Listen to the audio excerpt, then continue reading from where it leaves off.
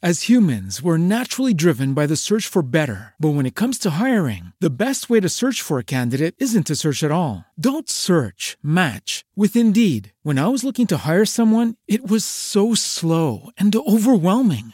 I wish I had used Indeed. If you need to hire, you need Indeed. Indeed is your matching and hiring platform with over 350 million global monthly visitors, according to Indeed data, and a matching engine that helps you find quality candidates fast. Ditch the busy work. Use Indeed for scheduling, screening, and messaging so you can connect with candidates faster. And Indeed doesn't just help you hire faster. 93% of employers agree Indeed delivers the highest quality matches compared to other job sites, according to a recent Indeed survey. And listeners of this show will get a $75 sponsored job credit to get your jobs more visibility at Indeed.com/podcast. That's Indeed.com/podcast. Terms and conditions apply.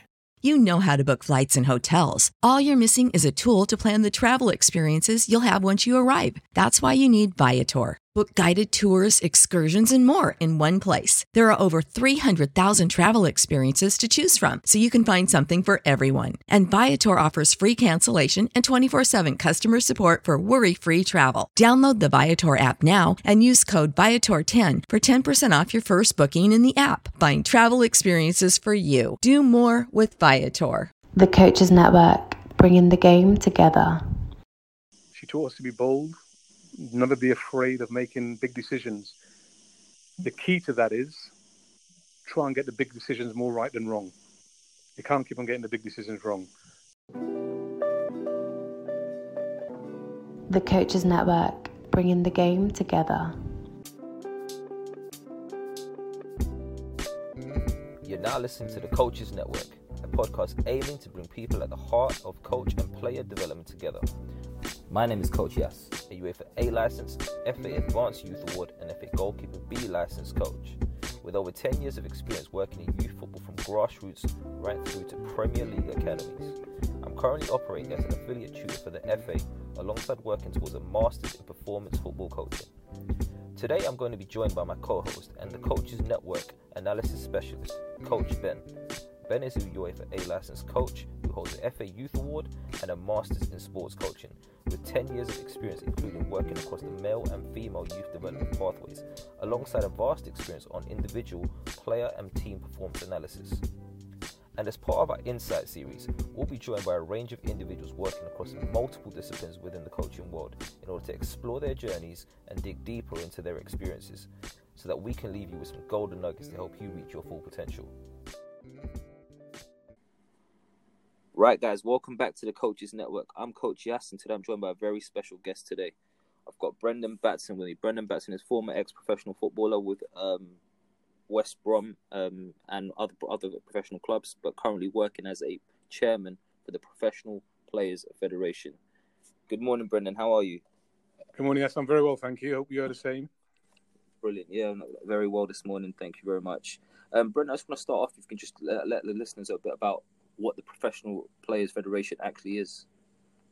Yes, it's an umbrella organisation which encompasses all the major player associations. So we have the PFA, PFA Scotland, we've got the cricketers, the rugby players, jockeys, snooker players, darts players, all the major player associations under one umbrella. We meet on a regular basis to exchange experiences, best practice, and to just share in making things better for the athletes that come under our banner, really. So, and I've got a similar role in Europe, EU athletes. So again, that's to try and encourage more player associations to get well organised. Brilliant. And just on that, how much of that is informal in the sense that do you have a lot of events that take place where you guys engage on a networking basis, or is it just all done over some, remote location stuff? No. It is really a very informative forum. So that, for instance, give an example, mental health, very much on the agenda. It has been a live topic for many a year. We can share each other's experiences. We can find out what works in terms of individual associations, and we can maybe learn from those experiences to make whatever individual associations have in place at the moment, that they can refine it and make it even better for its members. So it is a very informative forum which discusses things of mutual interest and to try and get mutual benefits. Brilliant. Now you talked there a bit about sharing experiences. We'll know a bit about yourself. Would you mind sharing us your experience and your journey, where that journey started? Obviously an ex-pro, you've gone on to do a load of stuff, especially in the inclusion and diversity aspects of the football game in particular, and obviously now you've branched out into obviously the Professional Players Federation, where you started to link in with different sports and different industries, I guess, and bringing all those together under one umbrella. But where did the journey start for you? Well, it was a decision made by my mum. I was born in Grenada, had my first 6 years there, then we moved to Trinidad. My family are really Trinidadians, so I've got an elder brother and sister, both Trinidadians, as was my father. But my mum and myself are Grenadians. And when we were in Trinidad, she made the decision that maybe England offered better opportunities for us in the future. So she sent my brother and myself to England to live with my uncle and aunt to begin with, and promised us that she'd join us 2 years later with my sister. And it's that decision that led me into football, because until I came to England, I'd never seen football. I'd heard about it, but actually never seen it. And I was fortunate. The school I went to in Tilbury, Catholic school, junior school, I was 9 years old. The boys I fell in with happened to be the football players. And that's how I started playing football. Brilliant. And obviously prior to that, I'm from a Caribbean background. Maybe your first sport was cricket, was it potentially? Not really. I don't remember doing any sport as such. I mean, I think living in Port of Spain in Trinidad, we had a big savannah, and there was always cricket as we left school and we were walking home. I remember spending time watching cricket, and the other big sport was hockey. Big Indian community within the Caribbean, and especially in Trinidad. But my memories of early days was in Grenada and in Trinidad, running up and down the beach, really. I don't remember being part of any sort of sporting endeavours, as I say, until I came to England. Fair enough. So now fast forward to your time in England, a few years, and you've come here at age 6, did you say? I was 9 when I came to England. Nine when you came to England, apologies. So then you moved forward a few years now. You ended up at Arsenal. How did you get to that point? Well, I was initially living in Tilbury. I played for Thurrock Boys. I got approached by a club in Barking to play Sunday football. When my mum came to England, I then moved to Walthamstow and got approached by a club there. Started playing football, Sunday club there. But I then, playing school football, I got selected for Waltham Forest Boys. And it was as a 13-year-old playing for Waltham Forest, I got spotted by an Arsenal scout, one of the old great players, George Mail, his name was, back in the day, and invited to train at Highbury twice a week, Mondays and Thursdays. And that was my first tentative steps into getting into the professional ranks. And I signed schoolboy forms at 14, and I signed pro at 17. I was an apprentice for about 6 months. Then I signed pro at 17, and that was the start of my professional career. Brilliant. Obviously touching on that aspect of things, you started off as a schoolboy apprentice and then started your pro contract at 17. Now, a lot's changed since obviously when you was in that experience, you was going through that experience. Oh, yes. Now. What would you say are some of the major differences? Obviously, I know that the game has grown so much, there's so much influences from other disciplines within the game now. When we talk about physical support teams, the psychological support teams, even the medical staff and what How different is the climate though, really, from obviously coming through as a young pro then, or a young, academy graduate to now? Well, the change is immense. I mean, obviously the biggest thing is the onset of the Premier League in 1992 and the riches that have flowed as a result of that, and the worldwide appeal of the Premier League is incredible. I think it's watched in over 230 territories now. It's the most watched league in the world, and probably in terms of spectator enjoyment, the best league in the world. And I say the riches have been untold for the players currently, but that journey started way back, from time we started to. I was at Cambridge United at the time, 1977. Started the move for freedom of contract. Mm-hmm. I'd moved to West Brom in '78 when we achieved freedom of contract. That was almost a precursor to what eventually became the Bosman ruling in '94, where players have got much more freedom now. And as I say, the game is, in terms of sports science, medical facilities, data, nutrition, the game is, like other sports and like other industries, progression has been important. Otherwise, things wither on the vine and die. So football has moved and accelerated with the times. The difference, I think, from the individual is the spotlight on the individual now. You look at even referees are personalities in different countries because, as I say, the game is so widely viewed across the world. For players individually, they've got to deal with the spotlight. We all know currently social media is causing a big problem, and we still have to deal with racism within the sport. So there's been huge changes since I started off in 1969 as a young pro. Definitely, I'm sure that whole aspect of racism is something that we'll talk more about later in the conversation. I just want to take you back to your time, obviously coming through at Arsenal now. Some would say you're a very influential figure in particularly when it comes to inclusion and diversity within football, particularly in England. You went on to, I guess, achieve what would be probably, I would assume, and correct me if I'm wrong, one of your proudest moments of your life, really, in becoming the first black player to represent Arsenal in the first team. That wasn't in my mind. I didn't realise that until I'd been long retired, and I was being introduced at a anti-racism event in Chelsea, and the guy who acted as a facilitator actually mentioned then that I was the first black player for Arsenal. But honestly, until that time, I didn't realise that. I mean, that wasn't important to me at the time. I was just a young lad trying to make my way. I knew other young players looking to make their way across the road. Literally in London was West Ham with Clyde Best and another lad from Nigerian heritage, Eddie Coker. And it was up and down the country, there were one or two black players making their way. Then it became a flood in the early 70s, and that's when you had the explosion. But the significance of it didn't really touch me until later on. And there has to be a first for everything. And I suppose that was my my moment in the sun was being the first black player for Arsenal. And obviously you said you didn't really, you weren't aware or really consider it at the time. Now, having looked back at that, and I guess being aware of that, what does that mean to you? And what would you say is something that helps you in achieving that? I don't place too much significance on it, to be quite honest. I say there's always got to be somebody the first. I mean, like Viv Anderson, the first black player getting the full cap for England in 1978. I can think back of many firsts. You go back to the days of Arthur Wharton. We've only just begun to unearth the story of a black player, Jack Leslie, who played for Plymouth.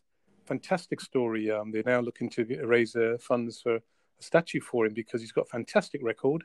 His story is only beginning to unfold. He was being selected to play for England against Ireland back in 1925, I think it is, and didn't get the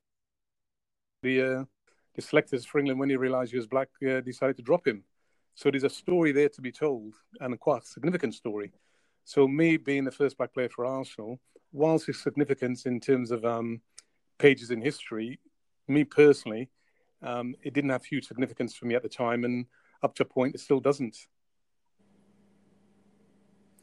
Right, and I think one of the key things that that a lot of coaches would say to young players is that stay focused on their own journeys, and I think within that, how difficult was it? Obviously, now there's massive. You talked about it already briefly, distractions in terms of social media. Just and all the things that come with that, and obviously the peer pressures that come with that. Now, if you take a look back at your journey coming through, obviously one of the biggest things I would say you had to deal with in particular was racism. It's still very prevalent. We'd like to think that something's going to be done about it eventually, and we'd like to think that we're in a better position than maybe you were back when you were coming through. What would you would you mind just talking to us through some of the challenges that you faced coming through as a young player, and particularly a young black player? Well, racism has been with us since man first walked on the earth. So In football, was nothing new. What changed was the volume. But as a young boy, when I came to England as a 9-year-old, I'd never experienced racism. Having come from Trinidad, was a very cosmopolitan country. And I think within the first day or so at school, I had my first experience of being called a name which was always sticks in my mind. I was called a chocolate drop, which at the time I wasn't quite sure what the person meant. But when I did find out, it was one of those things when I reacted and I just wanted to fight. And I fought. It seemed to me I fought for the first few years I was in England because I couldn't back down from being insulted in that way.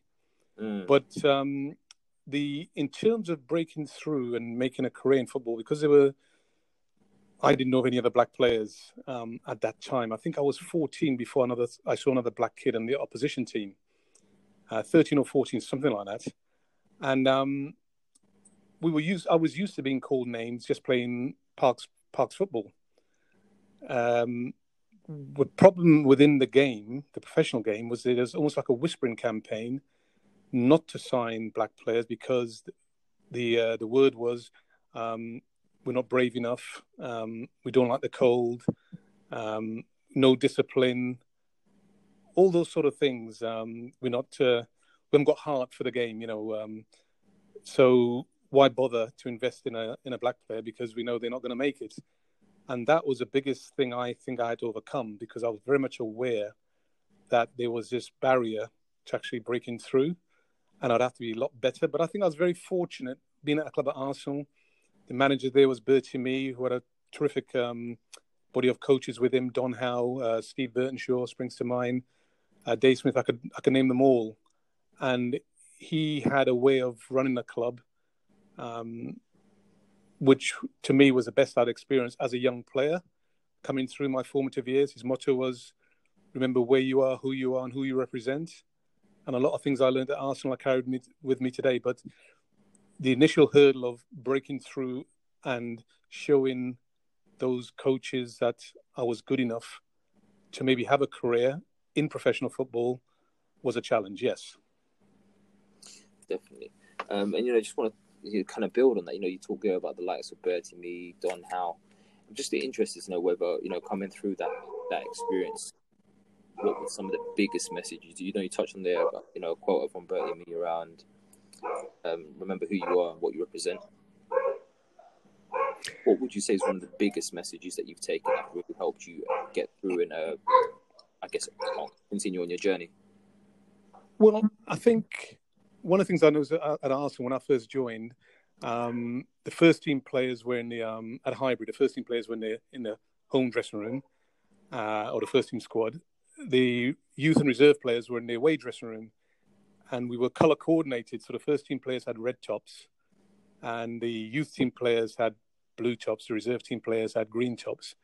So very early on, you realise where your ambition lay was to get a red top, to get in the first team squad and get in the first team dressing room.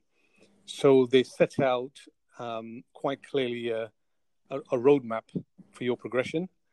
And that was the incentive for us as young players. But the discipline instilled in us, we had a youth team coach called Ernie Wally, who was like a sergeant major, trained us hard, challenged us all the time. But there were certain disciplines instilled with you at Arsenal, as I say, which I carry today. Terms like things like punctuality, make sure you're there on time, otherwise the bus would leave. I saw Bertie Mee drive away from matches when I broke into the first team. If the players weren't on the bus at 6 o'clock, he said, that's time we were leaving, he'd just go. He was the last one on the bus. So he instilled a certain discipline, and that's what you need within the any professional sport. You need a discipline, so that when things get tough, you can fall back on those things that have been drilled into you throughout the course of your informative years. So I'll always be grateful for my time at Arsenal. Although I didn't make it ultimately at Arsenal, they laid the foundations for me to go on and have a half-decent career within the game. Definitely, and obviously then when you touched there about going on to have a half-decent career, you then later moved on to Cambridge United and further on beyond that, West Brom. How did those moves come about, and what was those experiences like in comparison to your time at Arsenal? Well, I think I made about a dozen appearances for Arsenal, a lot of them as a substitute, and I realised I wasn't convincing enough in my performances for Bertie and the coaching staff. So having tasted the first team experience, I knew I couldn't go back to the reserves, and I wanted to leave. Spoke to Bertie and all he tried to persuade me to stay. I'd made up my mind, and he gave me his best wishes. And the first club that came in from was Cambridge United, who were about to be relegated from the old third division, League One, into the old fourth division. But I was so pleased that I had an opportunity to be in somebody's first team. I just grabbed the chance. And that worked out well for me in the sense that although we got relegated at the end of that season, I think there was only a handful of games left when I joined. We were towards the bottom of the fourth division when the manager who became the most influential manager in my career was Ron Atkinson, became the manager and changed the team around, moved me out to right fullback, made me skipper. We won the fourth division quite comfortably. We were top of the third division when he went to West Brom, back end of 1977. And I was his first signing, and I joined West Brom in, I think it was January 78. And had a terrific few years there before I got injured and had to retire. But I worked my way back up into the first division, and that was my ambition. Brilliant.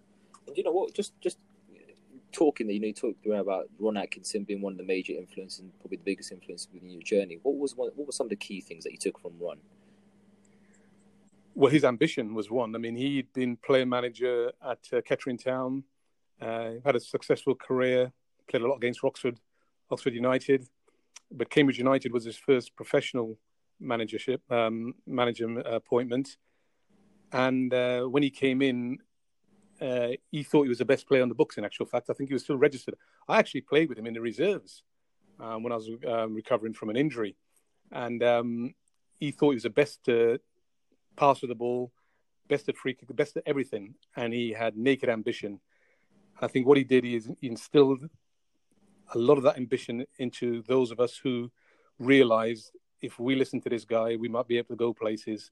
He wheeled and dealed, signed players for a pittance, young players who had ambitions and things to prove to themselves and to others.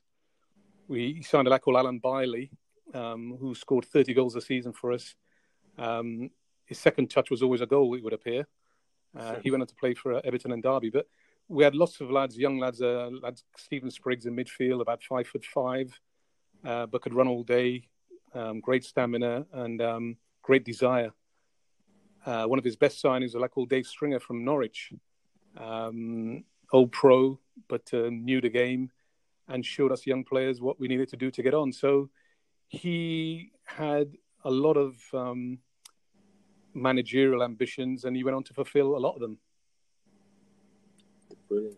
That move to West Brom, obviously, a major talking point at the time, and I'm sure still for a lot of West Brom fans, you guys are seen, you were seen almost as an icon or something, a real legend at the club. Now that move to West Brom took you and joined you up with a fellow black players in the names of Cyril Legis and Laurie Cunningham. What was that like, going to stepping into that environment now and actually being, I guess, surrounded by more black players? Yeah.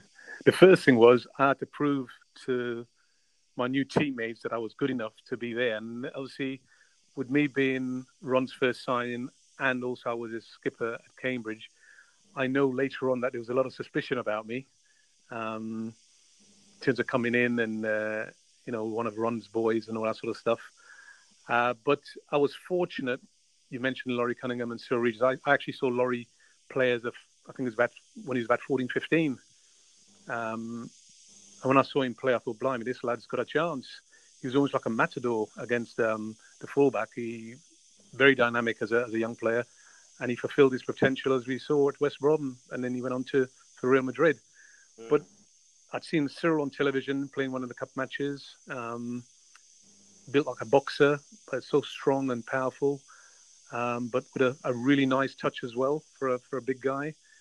But also I joined a team with a mix of experience and young players coming through, establishing themselves in that division. People like a young Brian Robson, Derek Statham, We had two centre backs in John Wilder, skipper, and Alistair Robertson, and Mr. Albion himself, Tony Brown, who was well in his 30s, but was like a schoolboy running up and down the pitch.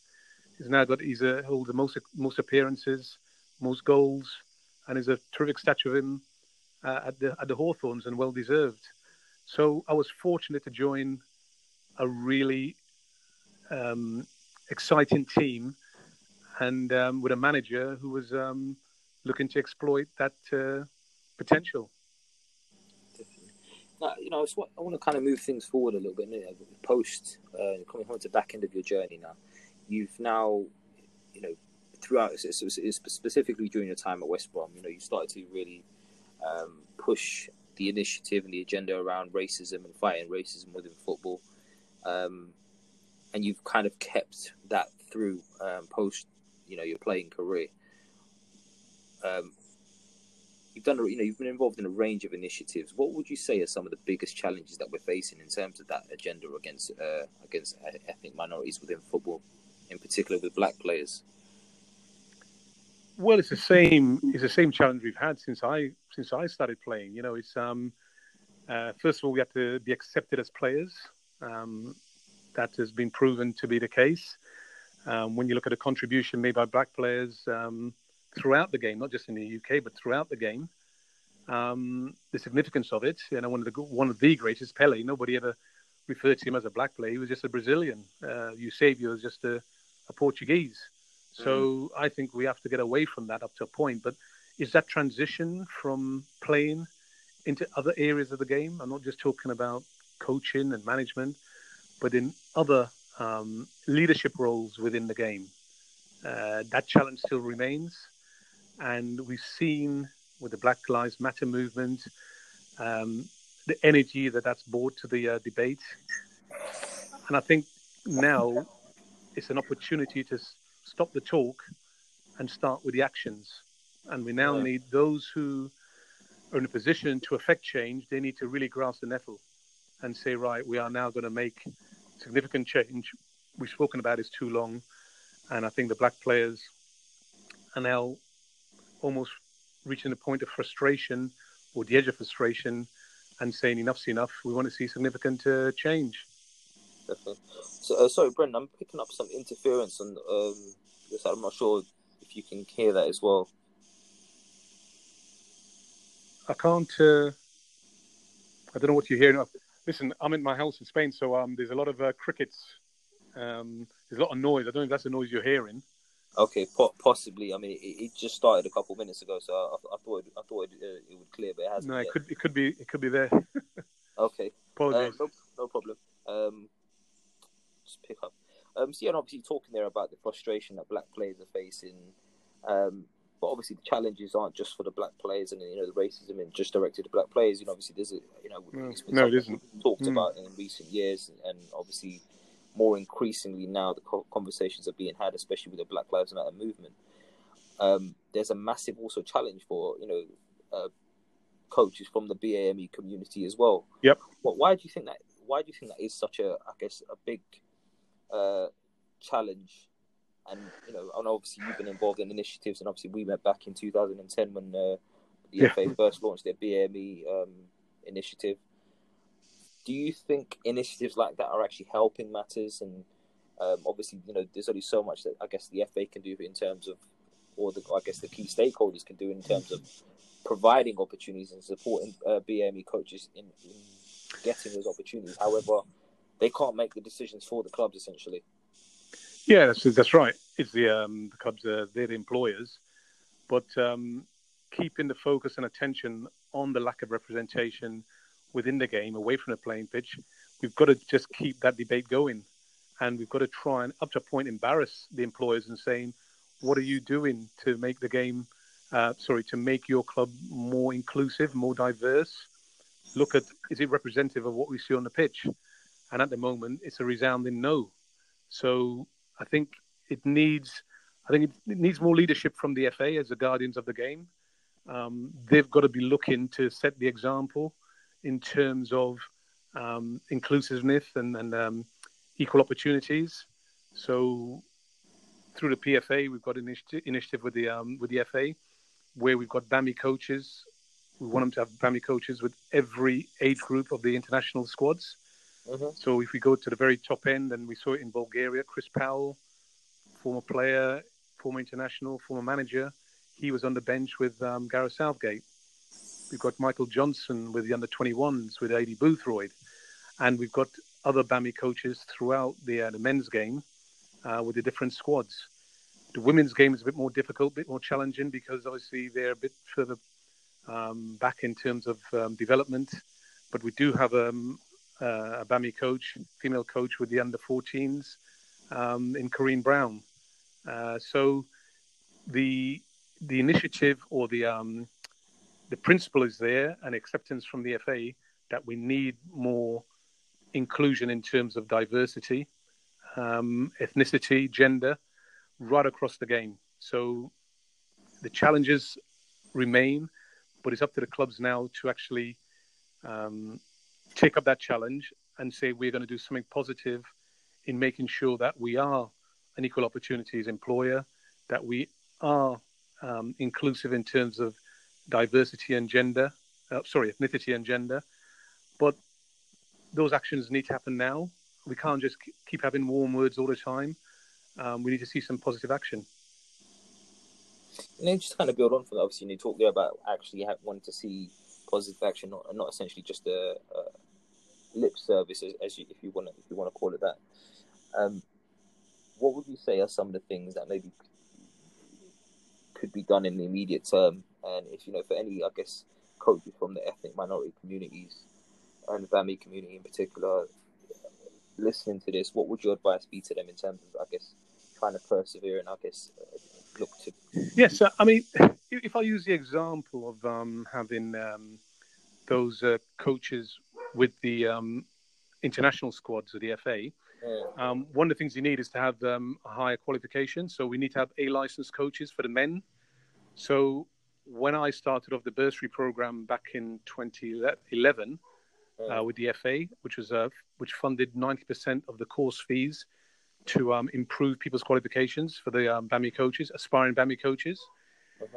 We need career coaches, those who want to have a career within the game, and they need to improve their qualifications. And I think once we have that pipeline of more highly qualified coaches, then we can challenge those barriers that if they try and say, oh, of course, we'd love to have them, but they haven't got the right qualifications. Now we're getting away from that, because we've got lots of BAMI coaches who've got the highest qualifications up to the pro license. So there should be no excuse in saying that we can't employ them because they haven't got the qualifications. But also we talk about the English version of the Rooney Rule. We need to make sure that there's a proper recruitment process in place, because the base of the Rooney Rule in the States was that how do you know you're actually getting the best if you're excluding a great part of the community? And that's the same attitude we need over here. I think one of the challenges that certainly presents in there, there's a couple of things that you touched on there that I just want to speak to a little bit. There's a lot of coaches would say, there's conversations I've either had or overheard with other people. Obviously, the initiative that came out to try and raise the number of coaches from the BME communities that had these qualifications, obviously was the sole, I guess, the aim for the initiative. But a lot of coaches who are not in those communities would say, well, seemingly there's less value on the coaches who have gone through those initiatives, because they feel as if those coaches have been put through a process and just fast-tracked for the sake of making up numbers. And obviously, the second part of that is with the recruitment code, is a voluntary recruitment code, presented more with the EFL clubs as opposed to the Premier League clubs, and obviously any Premier League clubs that want to participate, I'm sure will have and will. But the challenge you then have is how can you be clear and have clarity on the fact that certain people are not just being brought in to tick a box as part of that voluntary recruitment code, if that makes sense. Well, I'll start off with your first question in terms of fast tracking. There was no fast tracking. minimum entry qualifications, which was you needed to have your B license to get on a course like for the A license, for instance. You needed at least level 2 to get on and to try and improve your. That gave an indication that you want to carry on and do your other qualifications. So there was no fast tracking in that sense. They were treated exactly the same. In terms of encouragement, that was to pay using the bursary, and that was all the stakeholders put money in, where we could pay 90% of the course fees to make sure that there's an encouragement, and the BAMI community coaches could see that the game did want them. Now, when it comes to the employers, there's only so much you can do. Now, you have to start somewhere, and it's good to see, whilst you say it's voluntary, it's amazing how voluntary becomes mandatory in the fullness of time. So I think it's a start, and it's a positive start. And I think the more we see the take-up from clubs, I always remember hearing, I think it was a Black American woman using a phrase in her industry, I think which was cosmetics or something, and she was saying, if you can't see it, you can't aspire to it. So you need to have that visibility. You need to show the BAMI community that there are people in positions of authority, but they've got there through their own endeavors, through their own hard work, getting the right qualifications, and being prepared to be rebuffed time and time again until they get the opportunity. Now, all we're saying is that we are looking for more acceleration in that process, and it needs those clubs to look at their recruitment processes and look and see at the academies and see how many black kids are in the academies, and then look at their coaching squads and say, well, hold on a minute, how many black coaches have we got? We know that if there is somebody that you can look up to and see that there is somebody who looks like you, that is more of an incentive for you to maybe give that extra. We've seen it in teaching, in the teaching industry, where you've got black teachers who've come through the process, and it's no big deal now. But back years ago, when there weren't any, we know the problems that impacted on black students. So it's the same in football. You need to have that visibility. You need to show that your industry, that this football industry, is inclusive, is welcoming, has got equal opportunities, is diverse. All those things, all the things we talk about, and we can reel them all off. Now we need some action. Definitely. I think, just kind of building on that then, what would you say to those coaches who are maybe going through that situation? And, I know plenty of coaches maybe had loads of interviews and they feel they are, they're not getting a fair crack at the whip and they're just being brought in to tick that box. How do you, I guess, advise those coaches that, keep persevering in the midst of all of this when at times there seemingly no light at the end of that tunnel? Yeah, well, the other thing I should mention is that it doesn't necessarily have to be within the professional ranks. Of course. There are other opportunities out there within the game, within county FAs, within different non-league clubs, within local authorities. You can be coaching somewhere. It doesn't necessarily mean it has to be in a professional game. You may have to lower your sights. Don't forget, there's only a finite number of clubs and therefore jobs. And the main thing is, can you get out there learning your trade, learning your craft, being coaching? So you've got to try and get your foot through the door somewhere.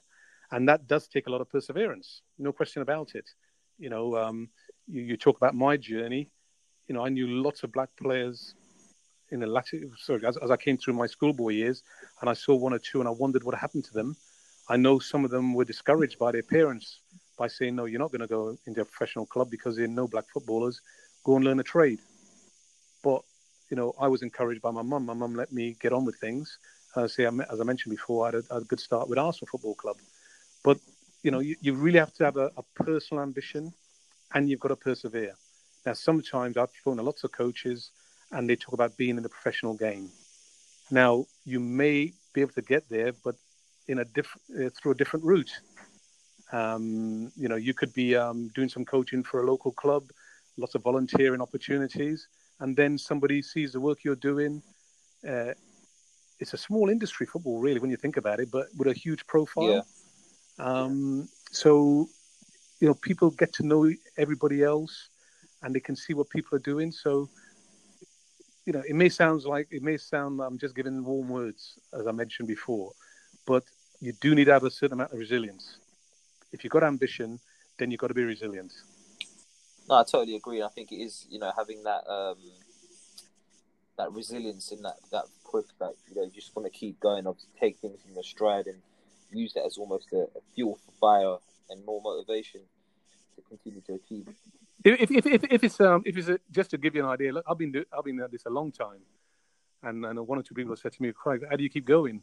I keep going because I believe in it, and I believe that there will be some significant change. I mean, this is the first time I was at a protest. I was one of the protests in Birmingham with the BLM movement, and I was so encouraged by seeing so many black and white kids together, all chanting the same message.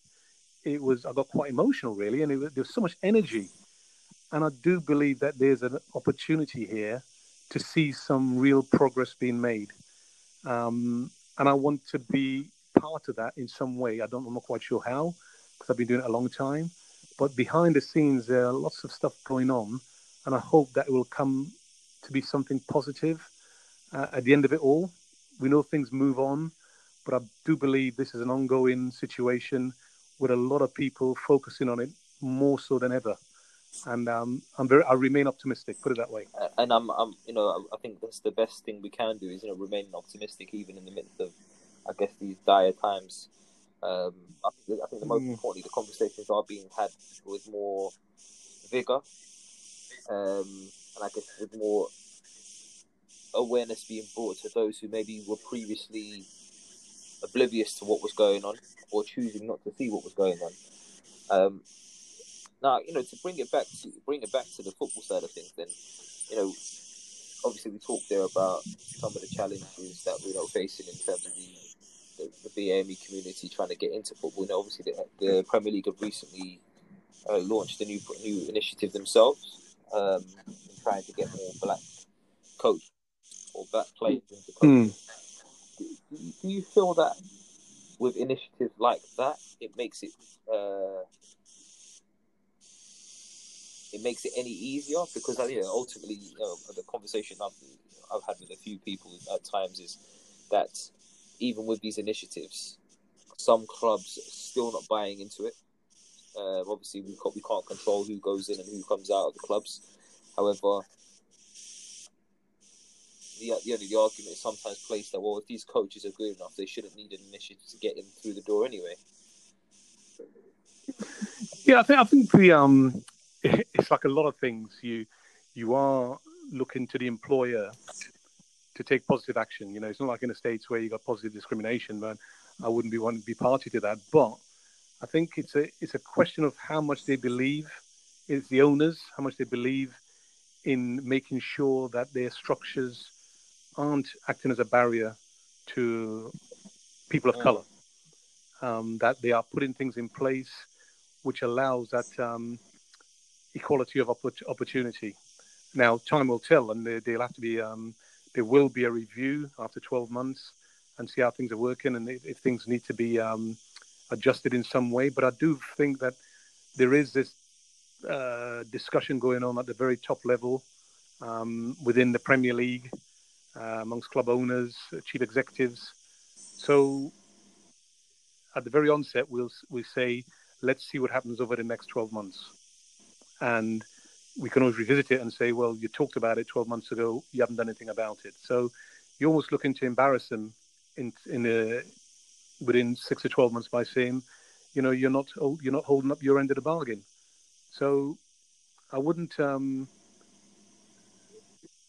disregard what is being suggested at the moment. But I think we have to be cautious. We have to be optimistically cautious that things will turn out the way we'd hope it to be. Definitely. And I just want to kind of, bring it back to your journey. Now, what would you say? Obviously, racism has been a big, challenge within your journey, but outside of that, what would you say one of the biggest challenges has been in your journey, both as a player and obviously in the work that you do now? And, if you've been able to, what would you say how would you detail in terms of how you've gone about dealing with it? Whew, that's difficult, really. I mean, a lot of times, as when I started my career in administration, even up to a point now, I go into a room and I see I'm the only black person in there, and I wonder if things have changed that much in terms of attaining a certain level within your within your industry. But what I would say is that I have been fortunate over the years that I've had a lot of people believe in me. I've learned a lot from people I've worked with. One of my greatest mentors, Gordon Taylor at the PFA. He asked me to join him when I first about to retire from playing, and had 18 fantastic years with Gordon, and we remain great friends even now. And I've still got an involvement with the PFA as a trustee of the charity, the PFA charity. So I've been fortunate in that sense, but I'll go back to that the word I used before, resilience. My mum brought me up and and my brother and sister to face challenges.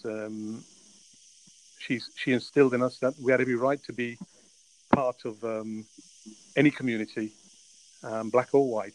So, this thing on racism, it isn't just a black issue, it is a black and white issue. And it's about everybody having respect for each other as human beings and not feeling superior to anybody else. And I think if you treat people with respect, I think you get it back more often than not. And the good thing is that there's more good in this world than bad. And that's been my experience. Definitely. You talk there about that resilience again, and I think resilience is something that keeps coming up in the conversation. Is there a time where maybe you've struggled to find that resilience? And what would you say to those that may be in that position where maybe sometimes you're struggling to find that resilience because there isn't a clear, as I put it earlier, light at the end of the tunnel? How would you, what would you advise to those people in terms of how to maybe draw upon something, or is it a strategy or a way that? Well, it's never been. Yeah, life has never been a straightforward journey. I mean, you always got bumps in the road, and I think that's when you got to pick yourself up. But sometimes you need people around you to validate what you think of yourself. When you've got doubts, you speak to people, seek advice. It's amazing how much experience you have when you've been walking this earth for so long. And you just need sometimes to rely on other people to give you that validation, to almost hold your hand at times when you're stumbling, just to get you back on an even keel. But it comes from experience. Listen, we all make mistakes. Again, I go back to my mum. She taught us to be bold, never be afraid of making big decisions. The key to that is try and get the big decisions more right than wrong. You can't keep on getting the big decisions wrong, but never be afraid to try, because even if you get it wrong in the first instance, you always have an opportunity to correct it. It's like you're traveling in one path, you stumble, you fall off that path, you've got to climb back on again and keep going and keeping your eye on the prize. And everybody has to find it within themselves. I can't, there's no recipe for it. It's not prescriptive. I know for myself, I learned from a very early age when I first started off playing when I first got invited to Arsenal as a 13-year-old, going there on a Monday and on a Thursday. You had to get permission from your school. You met new friends. You made new friends during that time. When the school holidays came, and then you started back again after the break, suddenly those friends you'd made were no longer there because they'd not been invited back. When it came to Arsenal Football Club, they weren't good enough for Arsenal Football Club. That's when I realised I was being tested all the time. I was under scrutiny all the time. So I always had to make sure that I was good enough to get invited back. And it was always a bit of a stressful time waiting for that letter to come through the door that Arsenal Football Club were inviting me back for the next term. So you learn from an early age to build up that resilience. And I think that's what you need to get through life, per se. Definitely. Yeah. You've had like I said, you've had a very interesting journey and massive part to play in terms of that movement around trying to change things in terms of the landscape of race and how it's viewed within the game. And your services to football have been recognised on many occasions. I want to take you back to two particular moments. One in 2001, and then another one in 2015. So I think 2001 is when you received your MBE. 2015, you received an OBE. That's right.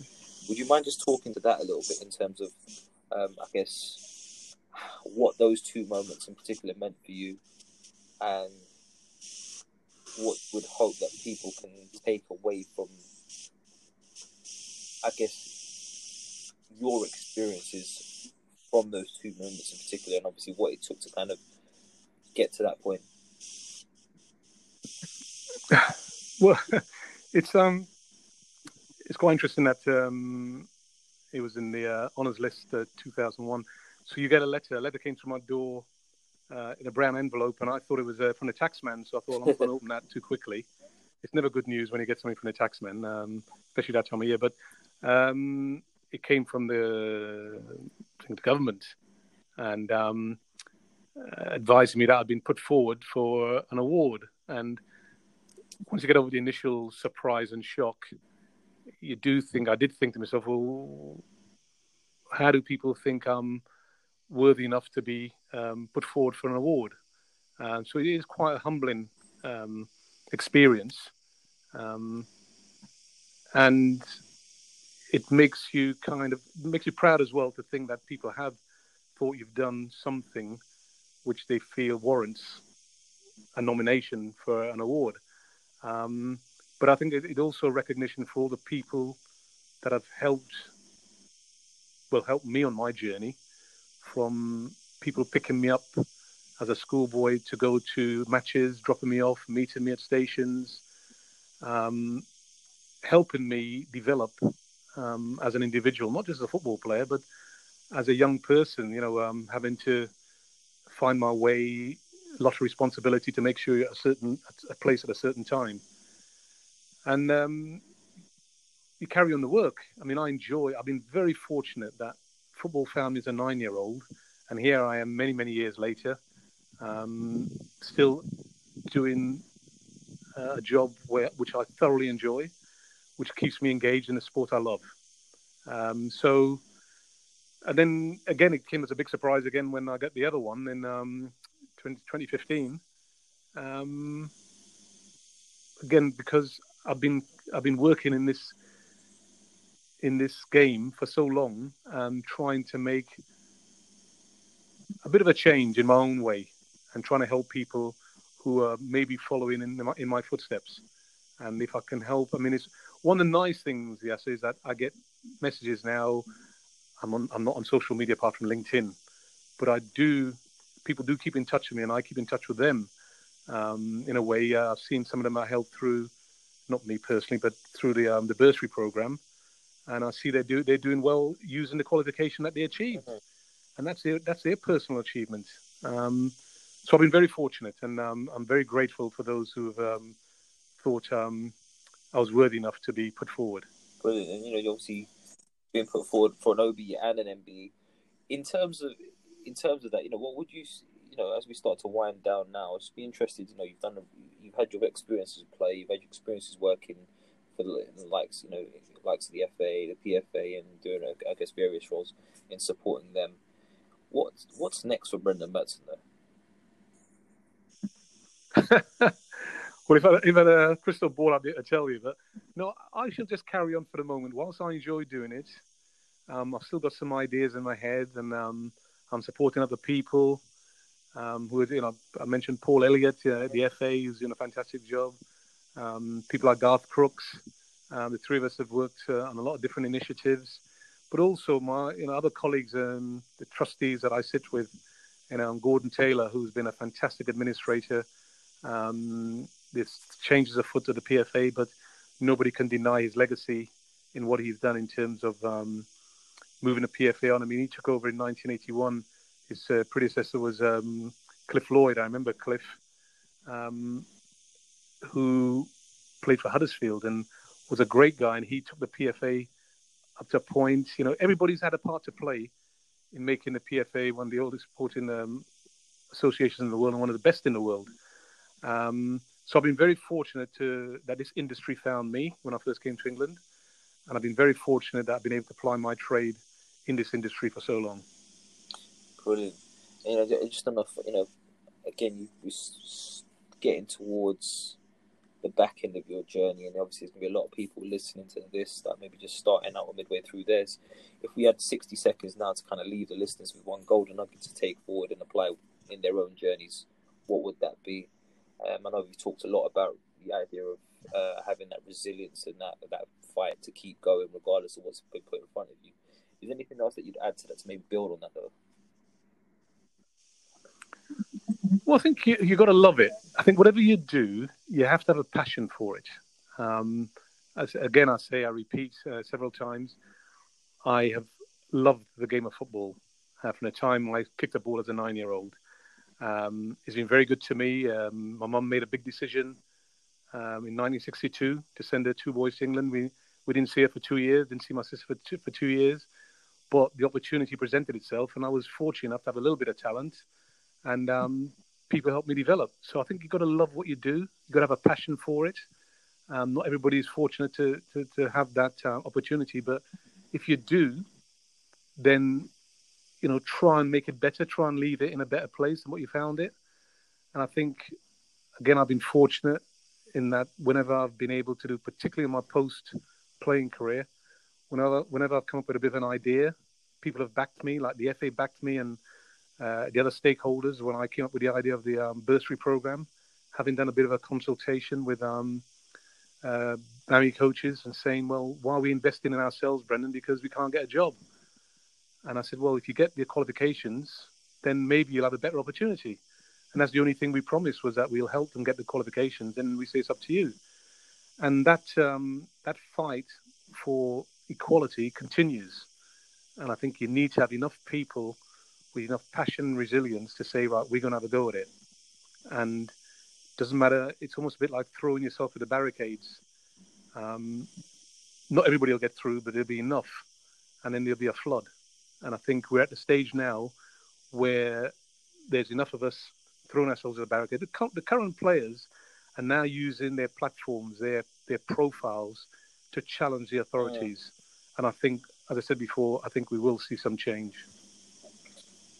You know, definitely, and I hope we do. You know, there's a lot, you know, we've touched on throughout the conversation, the various challenges that BAME community face, in particular within football. Now, Brendon, I just want to say, you know, thank you again for your time this morning. It's, you know, been a very insightful conversation. You know, you touched there earlier about not really being on social media, but having, you know, you are on LinkedIn. And just for the listeners that are listening, if they wanted to get in touch with you, would they be okay to do that on LinkedIn? Yes, I'm on LinkedIn. Yes, no problem. Yes, there's no hiding place on there. There's definitely not. Guys, you know, we've been joined today by Brendon Batson and his cricket team over at his house in Spain. Very engaging conversation. But Brendon, look, I just want to say thank you again. Congratulations, obviously. Pleasure. On your journey to date and some of the things that you've achieved, and you know, still a massively influential figure, especially when it comes to that fight against, you know, for racism and diversity within football in particular. I'm sure we'll be crossing paths again in the near future, but I just want to say thanks again. Pleasure, good to speak to you. All the very best. Well, there you have it, guys. Another edition of the Coaches Network Insight Series, where we sit down with experienced individuals across the multiple disciplines within the coaching world, hoping to explore their journeys and key insights in order to package away some golden nuggets that you can apply to help you reach your full potential. I've no doubt that you've enjoyed today's episode as much as we have, but I just want to say thanks again for tuning in. The support is much appreciated. Please do get in touch with us and today's guests. Let us know where you're listening from to share your thoughts, views and key takeaways from today's show, along with any suggestions you may have for guests or future topics on the show that you'd like to hear discussed. Ultimately, guys, the show is about yourselves. The content is for you, and we just want to continue to create that great content. On that note, get get in touch with us on Instagram at The Coaches Network and on Twitter at The Coaches Net. And if you want to touch base with Coach Ben, he's available on Instagram and Twitter at FocusBXN. Lastly, guys, keep an eye out on our socials for the latest updates and announcements for upcoming guests and discussion topics with the panel. And until next time, guys, take care. The Coaches Network, bringing the game together.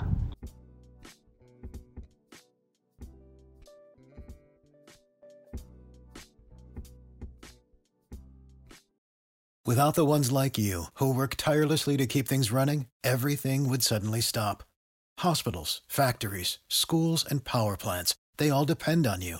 No matter the weather, emergency, or time of day, you're the ones who get it done. At Grainger, we're here for you with professional-grade industrial supplies. Count on real-time product availability and fast delivery. Call, click Grainger.com, or just stop by. Grainger, for the ones who get it done.